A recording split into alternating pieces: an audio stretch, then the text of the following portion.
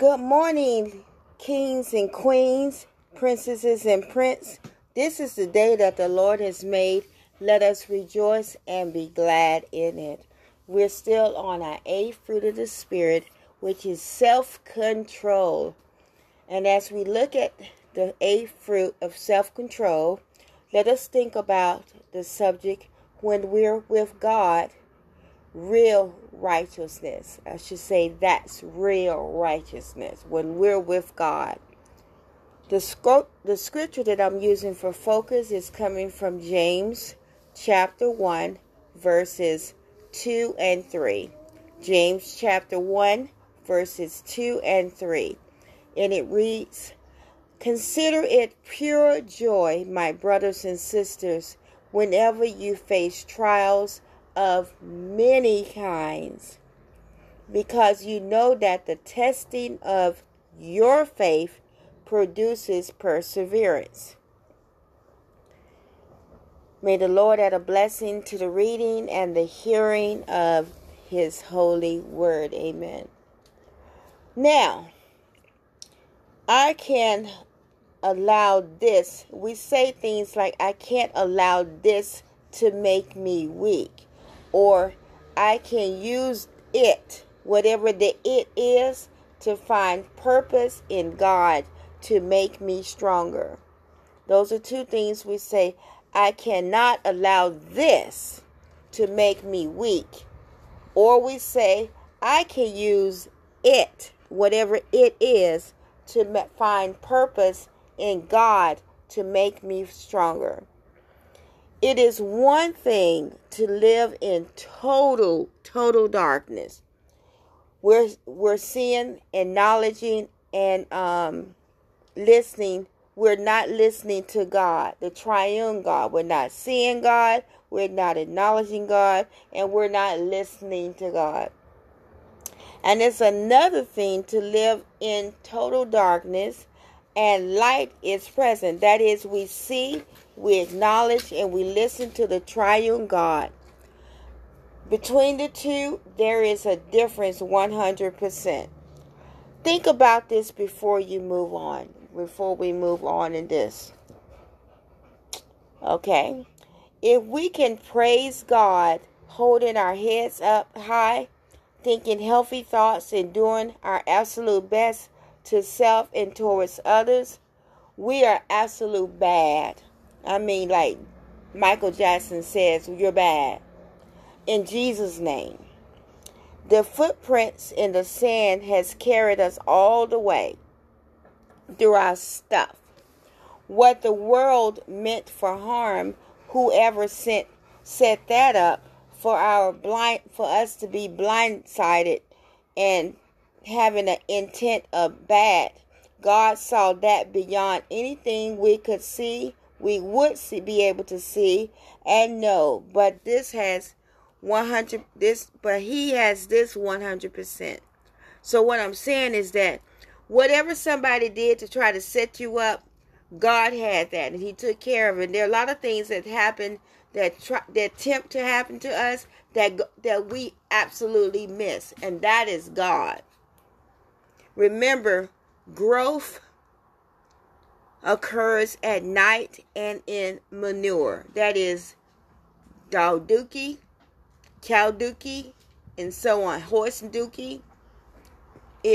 Growth occurs at nighttime and in manure. And also, the three important food groups that we must have needs this vegetation. That is grain, vegetables, and fruit. The best thing someone can say to us is to be mentally, spiritually, and physically strong. Just be mentally, spiritually, and physically strong. Another best thing someone can say to us is to go with God. Just go with God. In the passage that we have for focus, there's a word called joy. That is not naive happiness. We must know that. That is not naive happiness. The Bible refers to joy as contentment in Christ above all else. Another word that's in the scripture, steadfastness, that carries similar connotations. It means to be confidently rooted in Christ. In other words, it means that all of our confidence comes from belonging to Him, not dependent on our own efforts or resources. Another word that is in this scripture is faith. Faith is believing that the promises of God that we cannot yet see or feel as reality will someday come true because He said so. So, I have a question to ask.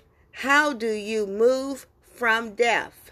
How do you move from death? We're not talking about somebody that has died. We're talking about your death, the death that you cause upon yourself.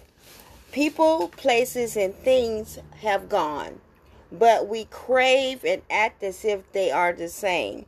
Have you been to someone's house and someone has died, and you come and let's say they died maybe 5-10 years ago, and the house looks the same furniture, the same wallpaper, the same curtains, the same everything.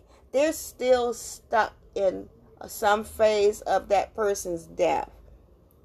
We stay stuck in complacency too. We want better and better. When God gives it to us, it's different than what the world presents, and fear begins to set in.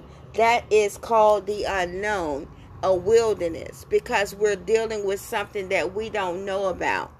From slavery to now, we as black people, God has been with us, so why would He drop us off right now? The world will drop us. The world will isolate us. The world will put us down. The world will tell us untruths and block us and put dead ends and cut off and sticker briars and weeds to pollute, disease, and rot us. So there's no growth in us. But God is faithful to everyone and everything in His promises. He is our bridge over, under, around, and through our bridge over troubled, muddied waters. It's tough to move from worldlyville in mind, body, and inner spirit, but God is faithful. We need to move on. We asked and God gave us favor, the desires of our inner spirit. God has a bigger plan in place for us every day. We will not see everything all at once, but God's will is done. God's will is covered, and we just have to trust the process. Remember this scripture, Isaiah 41 verse 10. It says, "So do not fear, for I am with you. Do not be dismayed, for I am your God. I will strengthen you and help you. I will uphold you with my righteous right hand." Remember Isaiah 26 verse 3. You will keep in perfect peace those whose minds are steadfast, because they trust in you. Remember John chapter 16 verse 33. I have told you these things so that in me you will have peace. In this world you will have trouble, but take heart, I have overcome the world.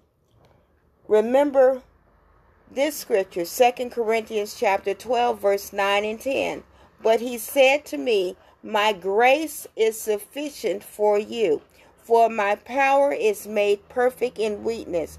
Therefore I will boast all the more gladly about my weaknesses, so that God's power may rest in me.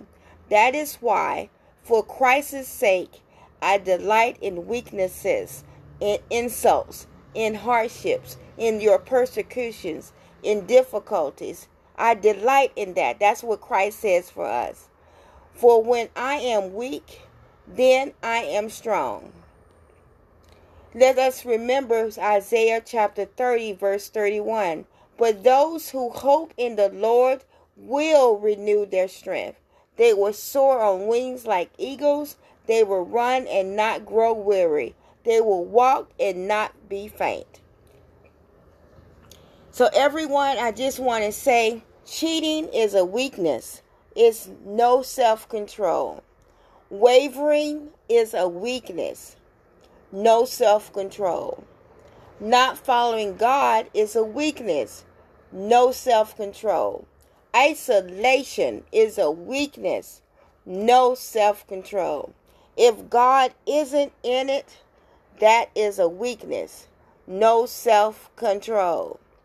James chapter 1 verse 2 and 3 tells us to consider it pure joy, my brothers and sisters, whenever you face trials of many kinds, because you know that the testing of your faith produces perseverance. And also let us think of James chapter 4 verse 7. Submit yourselves then to God. Resist the devil and he will flee from you. And one last thing. Satan loves for people to believe that because it leaves or something leaves them powerless, that it's against them. But those who truly believe God and his word to us will have no choice but to lay down their lives to God and for him. We must surrender to God. That is the path of life everlasting. In the prior verses of James that we read about as our focus scripture, it spelled out how Christian readers had been living lives of worldly self-reliance, as many of us do at times. They had committed themselves to getting what they wanted at all costs, even to the point of fighting with each other. They believed God, but they refused to trust him to provide good for them and to accept that he was still providing good when he withheld what they wanted most. God sees this as adultery, cheating on him with the world. He takes it personally. He opposes us in our pride when we live that way, but he doesn't reject us. The world will reject you, but not God. He doesn't reject us. In the previous verse, James wrote that God gives more grace. He gives grace to the humble. So how should we respond when we realize that we've been on the world's path again? It happens because we are fallen, but we rise to Christ. This verse reveals that the beginning of James's answer. Just submit to God again. Give up getting what you want and willingly receive all the good God gives. We must surrender our battles. We have to surrender all of our battles to achieve our own desires and turn to serve others instead. And finally, we must resist the devil. In chapter 3 of the book of James, it revealed that this worldly wisdom we've been following is, in part, from the devil, God's enemy. Satan has been instrumental in engineering the system of self-service from the very beginning of human history. James's promise is very, very clear. If we quit the path of the world and resist the devil, he will run away from us. But we must resist. Resistance requires us to actively pull away. That is something very active. Faith without works is dead. It demands us to continually counter his lies by telling ourselves the truth, listening to the truth, and seeing the truth about our God's goodness, love, and power. The devil won't remain in the presence of our submission to the truth of God's word. So today, on July 21, or whenever you are listening to this, rise today. Submit yourselves to the one true God and fight against the devil and his schemes. If you do, he will run away in failure. We will get free from a dangerous or confining situation without failure. Have a blessed and beautiful day in the Lord. Forgive yourselves, forgive others, love yourself, love others, and keep the fruit of the spirits close to your spirit, inner spirit. Amen.